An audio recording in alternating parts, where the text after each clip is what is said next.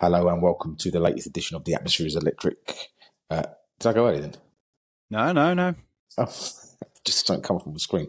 I'm the clown Rich, and on the other end is Fran. How are you, buddy? Yeah, I'm really good, thank you. I'm a lot better now after hearing that as well, yeah. Good start.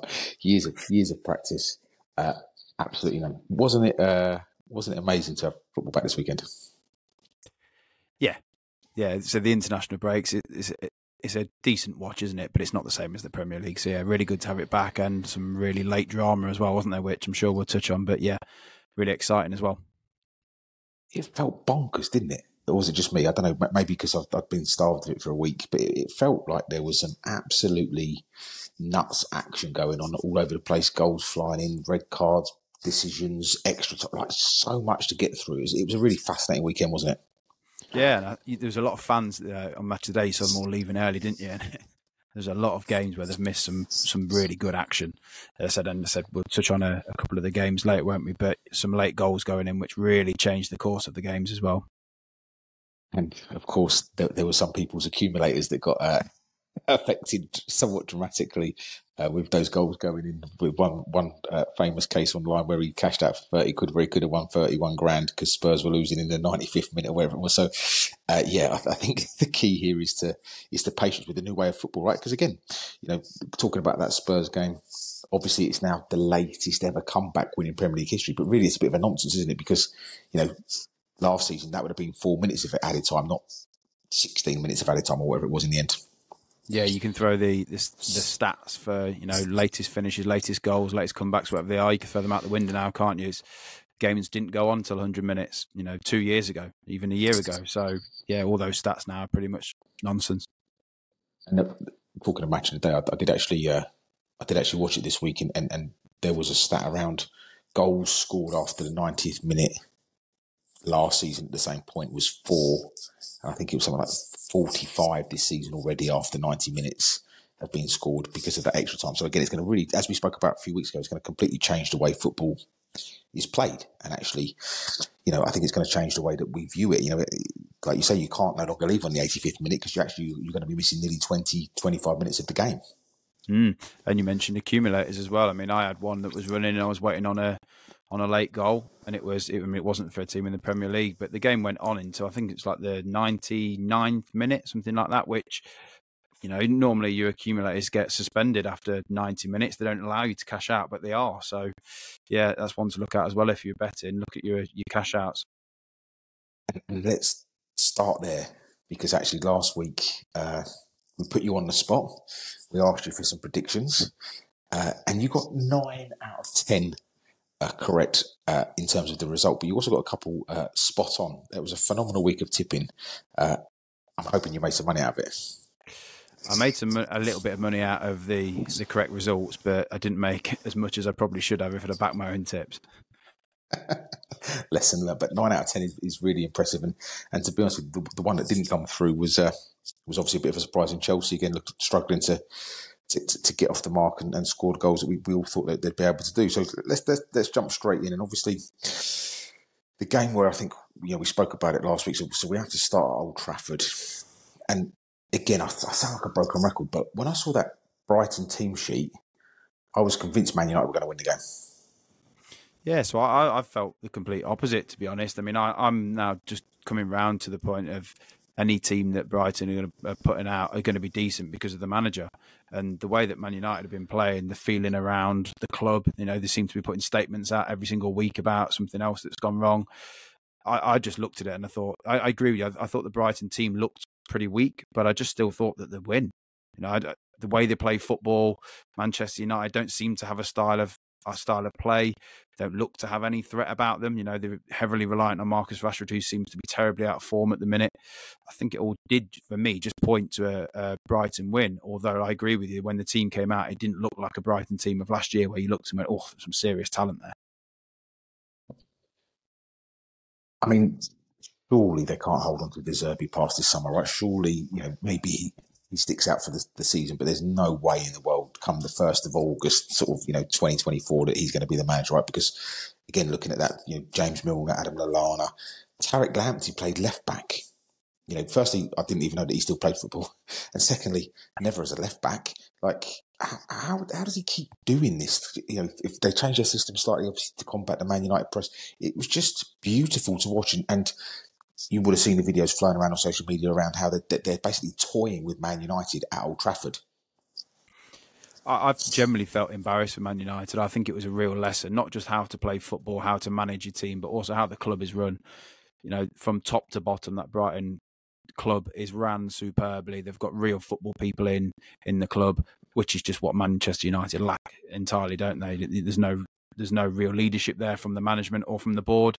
The recruitment there is horrendous. I just think everything about United stinks, and Brighton just showed them how to run a club. Going on to De Zerbi, I think you mentioned, they'll be lucky for him to be there next year. I can't see how that's not the case. I suppose it depends on the offers that he gets. I'm just making this up, but he may have had been told he's the next one in at Manchester City after Pep, so he might be there for another 2 years as an example. But we've spoken about managers. There might be a Manchester United job coming up. There might be a Chelsea job coming up soon. So I suppose it all depends on what offers on the table for him and when he decides to take the leap. And so, we don't want to sort of force, we don't want to talk about sort of negativity all the time and sort of people being sacked. But you could definitely see Man United losing in the Champions League tonight against Bayern Munich. That's a tough game. Bayern Munich, albeit aren't firing all cylinders yet in the Champions, in the Bundesliga, and they don't really look like they've worked out how to use Harry Kane yet. And that will take time, of course. But they've got a squad full of international quality. If they lose today, Burnley away this weekend, tough place to go. Burnley are changing the way. If they lose those two games, is there a danger that they pull the trigger and make a move? Last week I was adamant saying I think they've got all the eggs in the Ten Hag basket, and I still do believe that's the case. But there's definitely a risk of him being fired. So the performances have stunk. The way that they've played, there's been no attacking intent. There's no real style of play. All of the positives that we had about him saying about Ten Hag last year seem to have vanished within the space of a few weeks. Since the start of the season, the way that the club's being run, there's no style of play. I think there's a real possibility that they lose another couple of games. And you mentioned Burnley there. Burnley is second bottom, sitting on 1 point. But to me, it's a real danger that they could lose against Burnley. Burnley play good football. They've got pacey wingers. I could see Burnley, getting a result against them, whether that's a draw or a win. And that just tells you everything you need to know about Manchester United for me. Well, interestingly, Aaron Van Bissaka came on for a couple of minutes, and he'd done his hamstring. He's out now, and having watched Burnley quite closely against Notts Forest on Monday night, you're right. I can see their left winger giving Man United some trouble down that right-hand side. He's got good delivery. Like you say, both wingers look tricky. Obviously, the centre-forward is going to be missing some games because he got a red card, but they look like they're starting to find the pieces. They looked a bit more defensively sort of stable because, again, Notts Forest, very good on the break, good centre-forward there. So it wouldn't surprise me if that was a draw. Absolutely. And it wouldn't surprise me if Burnley won as well. With the play, you just mentioned a couple of the wingers. I thought the left winger, I'm going to let you try and pronounce his name, but I thought the left winger looked really, really good. He torn the Forest fullback to absolute bits. He had to come off, didn't he? You getting some of their attacking, pacey players against United. They look all over the shop at the minute. So, I could actually see Burnley winning there. And let's not forget that the Notts Forest fullback was a World Cup winner, right? So he's no mug of a player. It's not like he's just an 18-year-old coming from the academy team. He's a World Cup winner, and he absolutely, like you say, rightly taught him an absolute new one. He was phenomenal.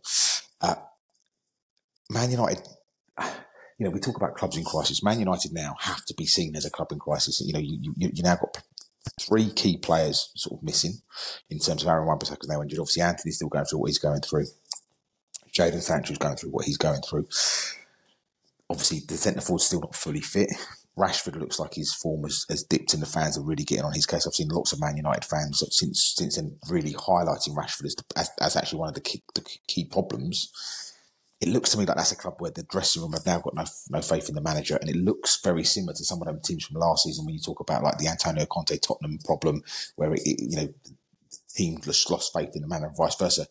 I don't see how he can turn this round now because they've got 18 months, nearly 2 years of his message. If they haven't picked it up yet and are not bought into it by now, they're not going to change mid-season now. suppose it depends on what messages he's been trying to portray, doesn't it? Because it doesn't seem to me, when you look at some of the other managers, you mentioned Postecoglou, like even when Antonio Conte came in at Spurs, there was a style of play. You knew that Conte was going to play a 3-5-2, and it's quite defensively sound. Postecoglou's come in, you know that he's going to be trying to get the ball down, pass through the lines. Pep Guardiola, you know what style of play he's going to implement. Same as when Mikel Arteta went to Arsenal. You knew that he was a student of Pep Guardiola, so you knew what style of play he was going to get. I generally couldn't tell you what style of play he's trying to implement there. I don't know whether they're trying to be a counter side, whether they're trying to press, whether they're trying to sit deep. Like, I genuinely couldn't tell you. And for me, that's the biggest problem. Then you hear rumours about, there was rumours that Fernandes and others in the changing room were fighting, which again, I thought, we both said we didn't think Fernandes was the right pick to be captain. He's not captain and leader material for me. And I think, again, it highlights that they haven't got any leaders in there. So normally you have a good manager and you have good leaders. They come together and they help shape your team and push them forward. I don't think they've got any of that, whether a good leader in players or the management. And I think it's starting to show. And yeah, I can see him being sacked soon. But on the flip side of that coin, Brighton go from strength to strength. They look like a real handful. You talk about strategy, both from top to bottom. But in terms of, I'm talking about on the pitch, we've done enough sort of waxing lyrical about the stuff they do outside of the pitch. What he's got that team doing. The third goal, I think it was something like 24 passes. It was just a thing of beauty, wasn't it? They are playing. You must be so ecstatic if you're a Brighton fan right now. Especially when you look where they've come from. 10 years ago, they were nearly going out of business, weren't they? So if you're a Brighton fan, you must be pinching yourself watching that football, absolutely tanking United, teaching them a lesson. Like, that goal went round social media, didn't it? It was getting retweets and shares around because it was, like I said, it was just an unbelievable goal. If you're a purist of football, it's the exact goal you want to see. And to have it against Manchester United, I think made it even sweeter, didn't it? One of the biggest clubs in the world, and they just tore them apart. They're going from strength to strength, and we've mentioned it. I think that the main worry is if they keep doing it, selling their players, that they may drop down the league. But it seems like the manager's holding that together, and for me, that's the worry: is if they do lose De Zerbi, which I think, if we're being honest, it's going to happen at some point. Where do they go from there? Let's move on to because for me, there's two places that I think are going to be looking for a manager very, very soon. The other place being Chelsea. Again, we talk about team sheets. Did you see the Chelsea team sheet that they put in for the game against Bournemouth the weekend? Yeah. I mean, that was arguably the weakest Chelsea squad, matchday squad, I've seen probably since the mid-80s. And considering that they've spent the highest amount in a transfer window for 2 windows running, yeah, I agree. They're lacking all over the place, aren't they? And I feel a bit sorry for Pochettino because I don't know how much impact he's had on the transfers. Whether he said, as an example, I want Nicholas Jackson. I don't know whether he said that. We actually praised Nicholas Jackson, didn't we? In pre-season and in the beginning of the season as well. But it does look like a couple of the players they bought look like duds to me as well. I do like Jackson, but I don't know if he's. People were saying he was the next Drogba. Yeah, absolutely isn't that. I don't think it helps that they haven't got players around him. Mudryk got a lot of praise actually for his performance. I thought it was really weak. Didn't think it was a good performance at all. But a lot of Chelsea fans seemed encouraged by that. Whether that's because he actually did control the ball rather than it go under his foot, I don't know. But yeah, I just think when you look at that squad, the only person who keeps standing out to me is Sterling. He's the only person who I look at and think, yeah, you've still got a bit about you. You look like you're able to beat a man at will. The rest of the players, even Enzo Fernandez, I don't know what people are waxing lyrical about him for. He doesn't look a top-level player to me. Yes, he can see a pass, but the amount of times he was giving the ball away against Bournemouth, like Bournemouth to me, they should have won the game, Bournemouth. I know there was a lot of chances at either end, but I thought Bournemouth were more clear-cut, and I thought they actually had more of a style of play. And again, the manager's gone in there. It's taken him, 6 weeks to implement a new style of play on that squad, which, we go back to Ten Hag, he hasn't done, and Pochettino hasn't done either. And that's exactly the interesting point for me, is that Pochettino looks disinterested. He looks, if I'm honest with you, he looks like he doesn't want to be a football manager anymore. He looks like he's been there years, doesn't he? And all of a sudden, it's everything's falling down around him. He's been there 6 weeks. Like I said, he looks shot on the sidelines. There's no passion. So when he was Spurs manager, they'd score a goal or there'd be a tackle and he'd be flying off the bench. There's none of that. Like I say, he looks completely shot to me. He's either looks like he's there for the cash, or he looks like he hasn't got a clue how to resolve what is happening at Chelsea. And it's really an interesting comparison, because obviously the Spurs manager started pretty much at the same time as maybe actually a little bit afterwards. In hindsight, thinking about, I can't remember the timelines, but it's certainly there or thereabouts, close enough. You look at what he's done whilst losing arguably Tottenham's greatest ever player, and the calmness that he's brought and the style of play, which we'll obviously come on to when we talk about the Spurs Sheffield game. Poch has had the same amount of time, and it feels like Chelsea getting further away from their end result rather than closer. I think the two differences between the two clubs there are, it does seem to me that Postecoglou has had a hand in the transfers. I think he was very big on signing James Maddison. He said, this is the player that I want. They went out and got him. To me, it doesn't look like that Pochettino has had any hand in any of those players that they've signed. He's almost been given a squad of players and he's looking at some of them going, you're not for me. And when you then look at the backups to those players, a lot of them have been sold. Again, he's probably looking at them going, you're not for me. I think if he was to pick the amount of players out of the 11 that would be for him, he's probably looking at 3 or 4 players, which when you're trying to manage a team, especially one with Chelsea's expectations, it's virtually impossible. So that's why I do feel sorry for him. But I think you've got to go in there with some personality, and a bit of verve about you. Exactly what Postecoglou's done. He's changed the complete complexion of the club. Let's be honest about Spurs. Last season, Merson, we joked about it saying they were in relegation form. They were for a period of time. The form was horrendous. And he's come in there with not really a huge turnaround of players. Like I said, he's lost his best player. And he's completely changed the feel and the perspective of that club. And I think you've got to, if you're coming in as a manager, you've got to be able to do that. And that's one thing I think Pochettino hasn't done. I think he's just gone in there and there's no new brush that swept through the club. He's just carried on as they did last season. Yeah, I mean, he struggled at PSG, obviously. He looks like he's lost his footballing identity. When he came to Spurs, everybody knew Kyle Walker, Danny Rose down, that Eric Dyer would pull in to make it a back three in position. It just Chelsea just look rudderless. Nobody knows or looks like they know what they're supposed to be doing. He doesn't look like he particularly cares what they're doing either. And I think I think they're going to have to act really, really quickly because Chelsea cannot afford to miss European football next season based on the money they've spent, what they've done with their business model, with what they're doing on the pitch. This was the season where you've only got one game a week, huge squad. If they miss European football, which at the moment, I mean, I had them for top 4, remember? I mean, they're making me look like a right clown, even more so than me on the opening. Like, they're a million miles away from being anywhere near, because they're not getting past Brighton, they're not getting past Newcastle, they're not getting past Spurs, they're not getting past Arsenal. Like, what's the best that can happen to them now this season, really? It's a real tough one, isn't it? Because like you said, you reeled off a few sides there. I mean, they've got Villa on Sunday. They're not better than Villa. And I'm looking at some of the teams above them. They're not better than Brentford. I mean, there's Newcastle who are in 12th. United, how poor United are. United who are above them. Like, there's a lot of clubs that are better than them at the minute. And you mentioned that they're going to have to go again in the transfer window. It screams out to me that, one, yes, they are going to have to go again. But two, is who's signing the players? Because we spoke last week about there was rumours of Evan Ferguson coming to Chelsea. One, why would he want to go there now?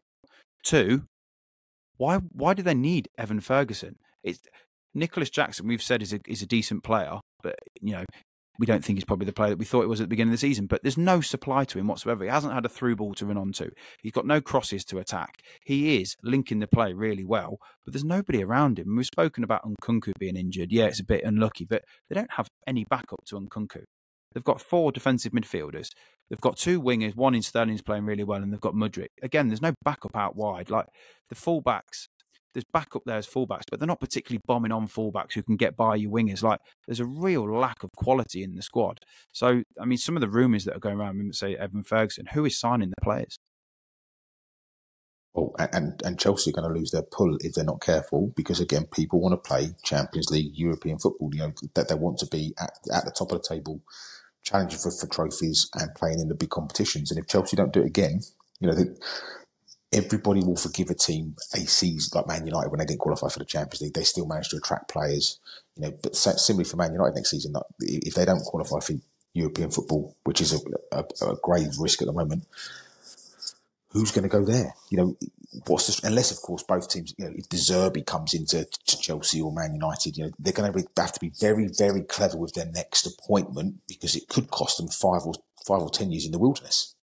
Well, Manchester United have been down that situation before, haven't they? Their most recent appointments, Solskjaer, Van Gaal didn't particularly work, Mourinho didn't really work. There's been a lot of managers appointed there that have all failed, which I then come back to with United, and now Chelsea are following the same path. That's why I bring United up as well. Is it can't just be the management. You can't just have a manager that comes in and all of them are failing. Like I said, Man U have had Mourinho. Like there's some really top managers that have been at these clubs and now seem to be failing. And it can't just be the manager. It's got to be the setup of the club. The recruitment, especially the money those two clubs have spent to see the 11s that they've got on the field is shocking, to be honest. Yeah, it's almost negligence, isn't it? And the interesting thing for me is that Manchester United, for probably the last 70 years, certainly 60 years, have prided themselves on their academy, and players coming through. And yes, of course, for as long as Marcus Rashford's in the first team, they'll still be able to have that. We've got an academy player, but I'm not seeing the players coming through. Like there's no one on the edge of the team coming through from the academy. It just looks like it's been badly run for 5 or 6 years with no golden thread going through any of the teams. And that's a massive. It's going to take somebody, I think, a good couple of years to get that club turned around. Well, I think the one thing that's compounded their misery there on the academy front is when you look across the other side of Manchester, their academy's flying. They're pinching all the top talent from all over the world. They're then going on and selling all these academy players. A lot of them aren't getting into the first team, but they're selling them for huge amounts of money, which are helping them churn their players, the squad around. And then you look at what Manchester United are doing. Manchester United sold some of their best academy players for 3 or 4 million. Like James Trafford was it 15 million he went for? He's never played a game in the Premier League. Cole Palmer's never scored a goal in the Premier League and he's gone 45 million.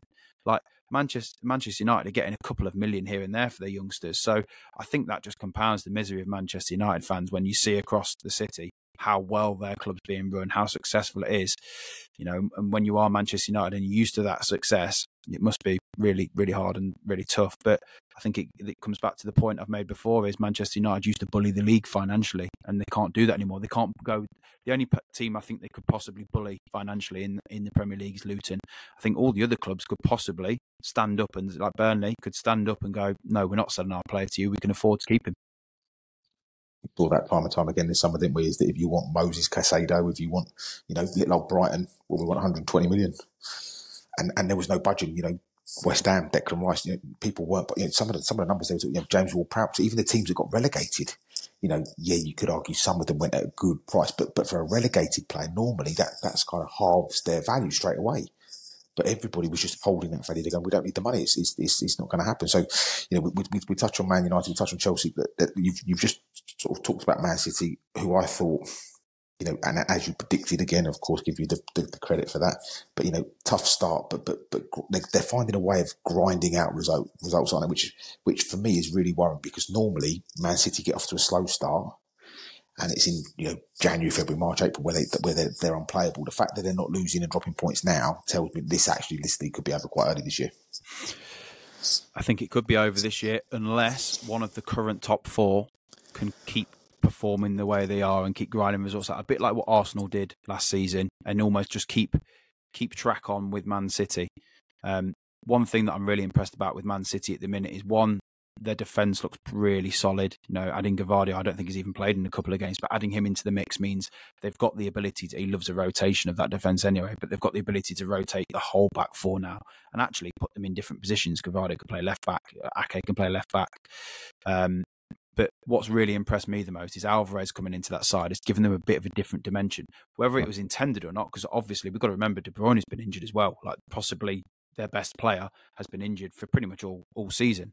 But Alvarez coming into that team gives them a bit of a different mix. He's a harder worker. He presses from the front. He's possibly opening up more space for Haaland than what De Bruyne would do. Because normally they're just saying cut the supply off, so they're getting tight to De Bruyne. Alvarez is running in behind. He's dropping in deep. He's going out wide on the wings. So I think he's actually brought a really different dimension to Man City. And I think it's actually harder to defend against than having De Bruyne inside, which seems an odd thing to say, but I think Alvarez just gives them a bit more mobility, which they seem to have lacked. And obviously Doku coming in as well gives them real mobility on the flanks. We were worried, weren't we, about their transfer activity? You talk about Riyad Mahrez leaving. Some big names there. Obviously, Bernardo Silva didn't go in the end. Kyle Walker didn't go in, but they were on the cusp of leaving the club. Obviously, Cole Park. They would at a point they were looking like they were going to. They lost Laporte, to Saudi. It was like, oh my god, Man City might actually be weaker, but they've gone out. And like I said, Kovacic come. I know he's injured now, but Kovacic come. Just he looks like he's been there for 3, 4, 5 years. Like Someone said this to me. Like, when was the last time Man City paid good money for a player that didn't work? I off the top of my head, I couldn't tell you who the last player they signed that didn't work. And then, but the thing about them is that then it's not like they make an inquiry and people go, "Oh, it's Man City, let's do them a favour." You know, they've got the same problem, if you like, in the sense that teams are going to bump the price up as Man United and Chelsea. You know, and all the other. But I'm saying, like, it's not like it's little old Brentford coming in. Okay, here you go. Here's our player for £4 million. Like, you know, they're paying good whack for these players, and they just don't miss.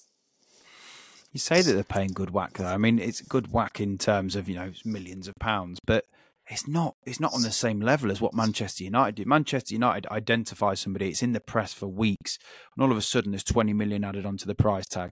Like, how much was Kovacic? Oh, about 25. Yeah. 25 million? Like, that's not good whack. Like, don't get me wrong, it is, but it's not like 40, 50, 60 million pounds. Like, it's a bit of a snip, really, isn't it? I mean, even Nunes, he was 50 million, wasn't he? But of his age, he's going to be there 5 or 6 seasons. Like, if that was Manchester United, they'd be paying 80, 90 million for him. And that's just fact. They would. They've done it with all these other players. Look at Harry Maguire, all these other players where they've massively overpaid. Like, even the keeper, they've overpaid on the keeper. Like, he's not worth that amount of money, is he? Whereas I could guarantee this now. If Man City went in for him, they'd get him for half that price. Yeah, I mean, I should have. Yeah, Anana for me is, everybody's done that. Who was the best signing of the summer conversation? Very few people have done who's the worst. And right now, and again, I actually played a little bit of goalkeeper at a level, and his positioning is horrendous. Awful. It's nowhere near the standard of a under 18 academy goalkeeper, let alone someone that went for 50 million quid. And, again, you talk about recruitment out of the same league, Spurs go and sign Fikayo for 17, 18, 19 million. Who was actually supposed to be an Arna's replacement when Raya was going to Spurs. And they dropped 50 million on an Arna just because he's good with his feet. The Man United fans are all crying back out for David De Gea to come back because at least he could bloody save the ball. I don't know why they let David Gea go. Obviously, it may have been due to wages. Obviously, he's getting on a little bit as well. But to replace him with an Arna, it's not a like-for-like replacement. Yes, it seems like they tried to change the style of play with the goalkeeper, but their team isn't set up to do that. So, yeah, I think it's a horrendous signing. Whether it's the worst one of the season, I could probably have a look and find you somebody else. Probably 7 of Chelsea's players and might be worse, but he's definitely up there. And Arna's worst signing of the season. So, at this stage, it's got to be Man City, isn't it? Again, very workmanlike performance. Just, albeit, like I say, West Ham got off to a great start, but you always knew that Man City were going to come back. And the same as in the Champions League last night, you just knew they were going to come back and get the points. And they look like a machine that they're not normally this good this early. So, confidence still that Man City are going to have enough to win the league comfortably. Yeah, I think so. So they're picking up early points, which, like I said previously, they haven't done, and they normally get stronger as the season goes on. I think it is Man City to lose. I just really do hope, just for the interest of the league, that the current top 4, which is City, Spurs, Liverpool, and Arsenal, that they just keep up pace with them. Because if we do end up with another 5-10 games gone, and Man City are still flying, and the other ones drop off a bit, it's almost league over, isn't it? Which, we're already getting to the point where Man City are dominating the Premier League, and it's not becoming boring because they are interesting title races, but we want it to be blown open, don't we? We want other winners to win the league and make it more interesting. So hopefully, fingers crossed, that is the case and we get an interesting title race. And one of the teams, top 4 Spurs, obviously there's 2 ways of looking at that result, isn't there? I think, and again, depending on what side of the coin you sit on or what side of the fence you sit on, probably a better way of phrasing that. Depends on how you look at it. Obviously, the Spurs fans were going crazy because they latest Premier League comeback. The rest of the footballing was going, you probably should be able to beat Sheffield United at home in normal time. You probably shouldn't need it to go that late in the game. Where do you sit on that argument of, that should be a game? The Spurs are probably, they were doing the old cheering in front of the fans at the end of the game, which, arguably is embarrassing. But for you, was that a good sign that Spurs could come back late in the game, or actually a bit worried because they should have gone and really been 3 or 4 up against Sheffield United anyway? So without sitting on the fence, it's a bit of both. Like, first of all, Spurs should be beating Sheffield United. If you've got anything about you want to, win the league or challenge for the league or even finish in the top 4, you should be beating Sheffield United at home. But at the same time, it shows massive character to come back, which I can tell you this for a fact now, they wouldn't have done that last year. possibly might have lost 2-0 in that situation. So I think it shows massive character. It shows what the manager's done there, changing the mentality round. So yeah, I'd probably say both things for me. But I think overall, I think if you're a Spurs fan, you've got to be happy to win. On the celebration front, I don't have any problem with celebrating like that at all. You've just come back in 95th minute and you've scored 2 goals to get a win of when you were losing. I've got no problem with that. Celebrate your wins because, it's not very often you come back with games like that. So celebrate them. It's a win's a win. As long as you move on to next week and you don't take it for granted, I've got no problem with that celebration. Obviously, the Sheffield United manager came out after the game with a tirade of abuse or a rant, whatever you want to word it.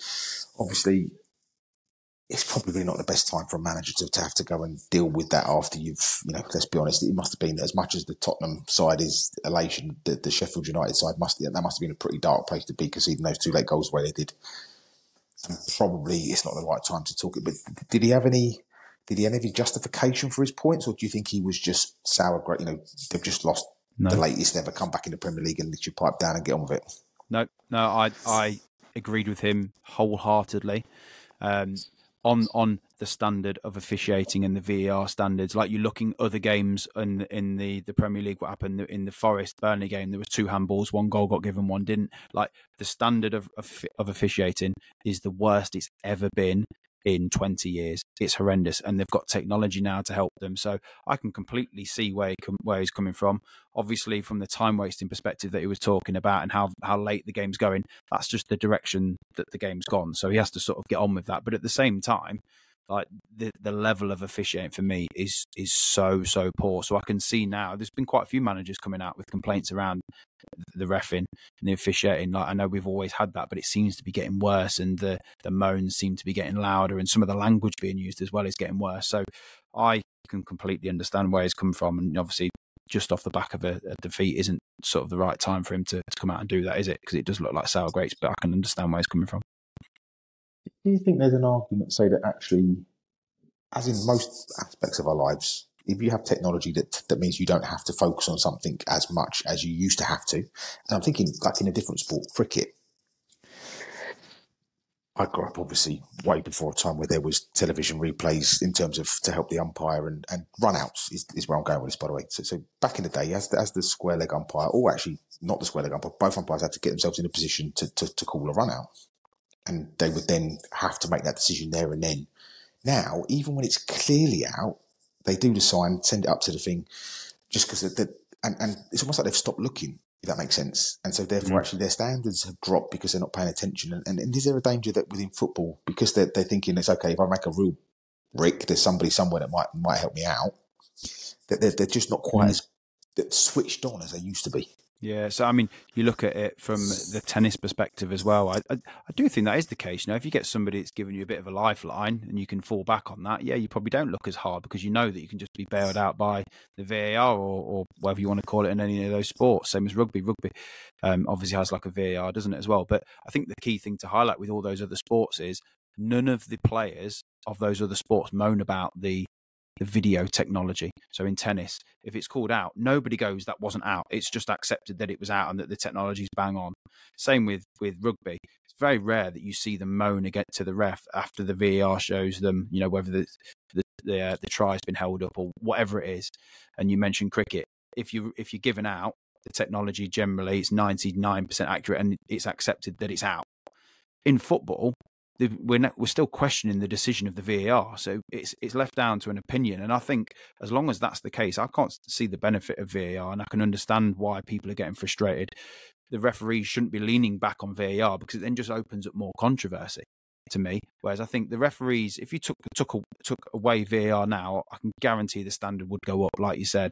But they'd be making such good decisions based on what they've seen. And I think even if it was wrong, the players would accept it. I think if you asked I'd be really interested to hear a poll from all the players of yes or no, do you want VAR to stay? I think it'd be a very high majority for it to go. So just to add on the VAR, sorry, I've been watching a lot of the AFL recently. VAR is not in the AFL, and trust me, it's a breath of fresh air. Watching some of the games, a goal's gone in rather than just turning around and looking for for the linesman to see if it's offside or anything like that. It's amazing. Take us back to that. Yeah, there definitely has been an element of that passion has been lost because you don't know, you can't celebrate until you've waited 5 minutes for the VAR check. So it definitely does remove some of that excitement in the game. And like you say, I think that there definitely needs to be some very quick improvements made to the refereeing and consistency, if nothing else. Again, I guess if all of the decisions are bad, but it's equally bad for everybody across the pitch, across the game, then maybe we'll forgive it. But it seems like it's a little bit skew whiff. And so, this week we move on to the fixtures, and again, really. Only one place to start. Obviously, both of them. You've mentioned both of them in terms of hopefully pushing Man City towards the title. Arsenal host Spurs in what is historically an annual 3 points for Arsenal. Is there any chance that Spurs can go there and cause an upset? Absolutely, there's a chance they can. I think if we did a poll on Twitter, or X as it's now called, of a combined 11, which we got some idiots say that was very original, but there's a real debate now around both teams have started the season so well of what that combined 11 would be. And my honest opinion it's going to be 50. Obviously, can't be 50-50 because 11 players, but you get what I'm saying. 50-50 split of Arsenal 11 players because both teams are so good.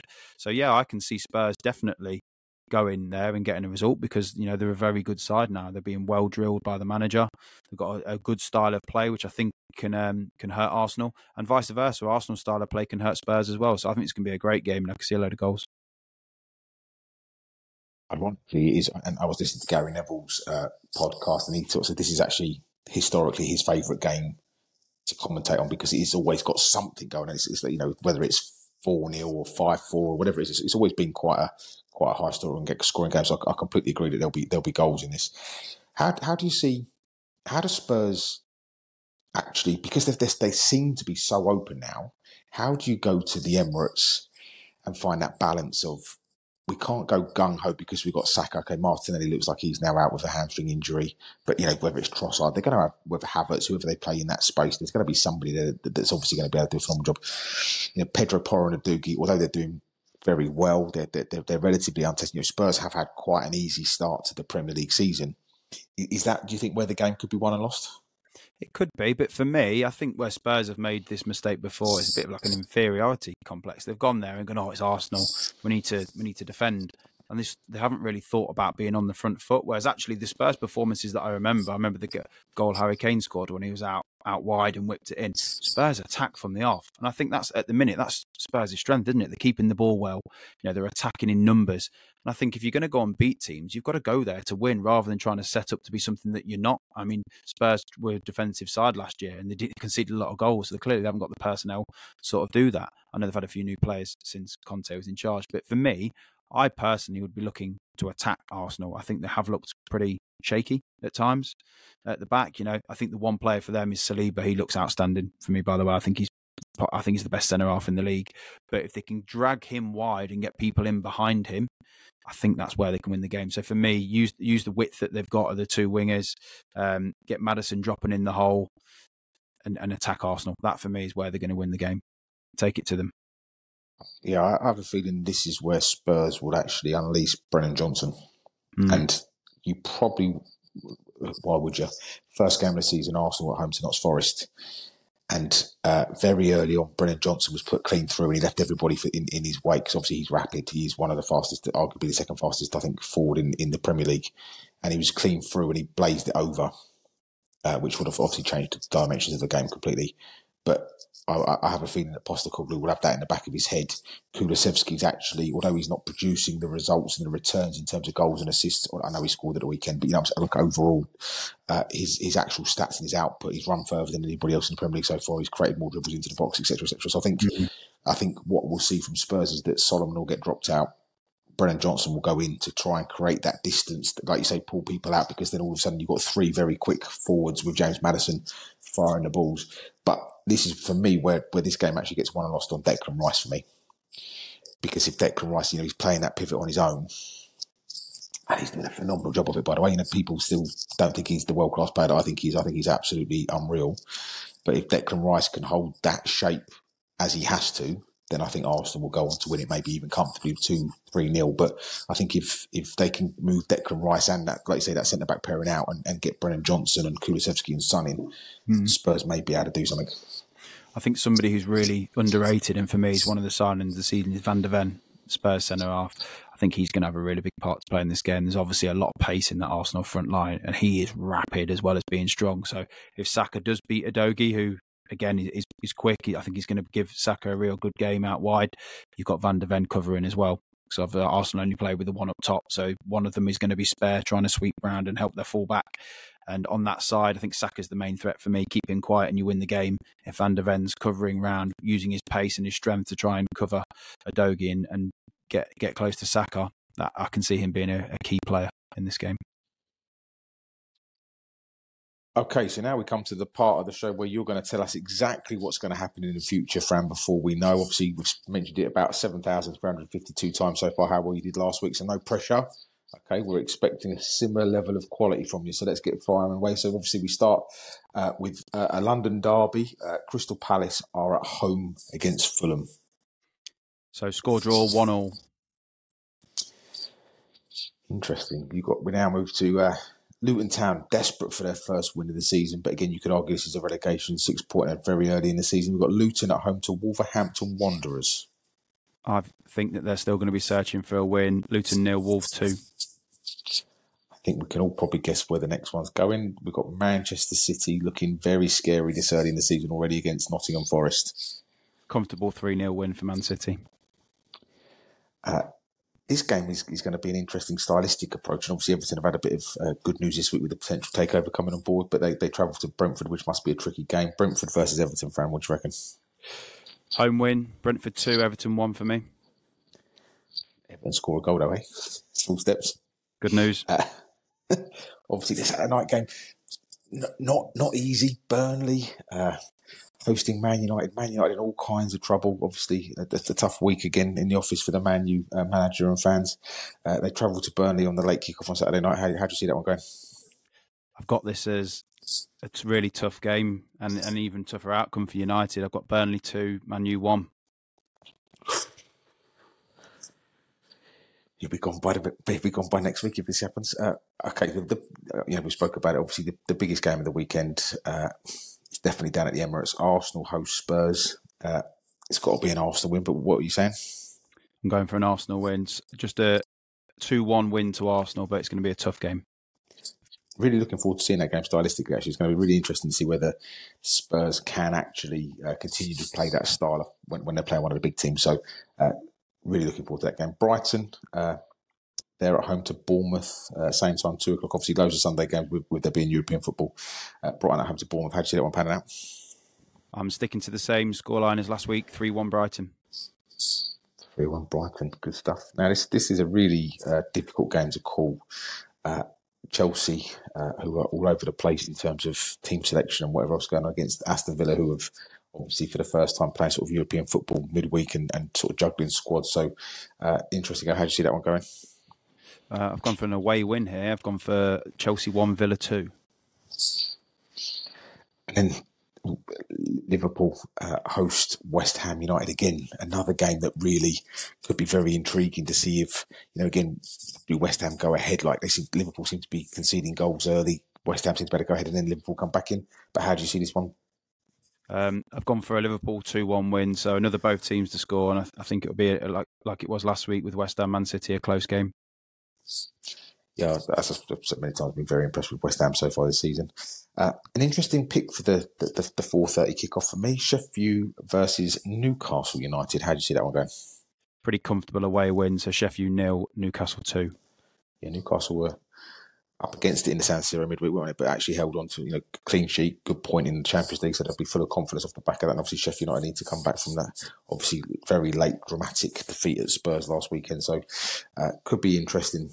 Cool. Well, as we know, Fran, we've got that high standard to set now, so no pressure. We'll no doubt we'll be shouting. If you get it right again, by the way, we'll definitely be shouting about it. And if you don't, maybe we won't. Well done. Okay, so we now have our £5 challenge, or as I still like to call it, might as well give a fiver to a random person on the street.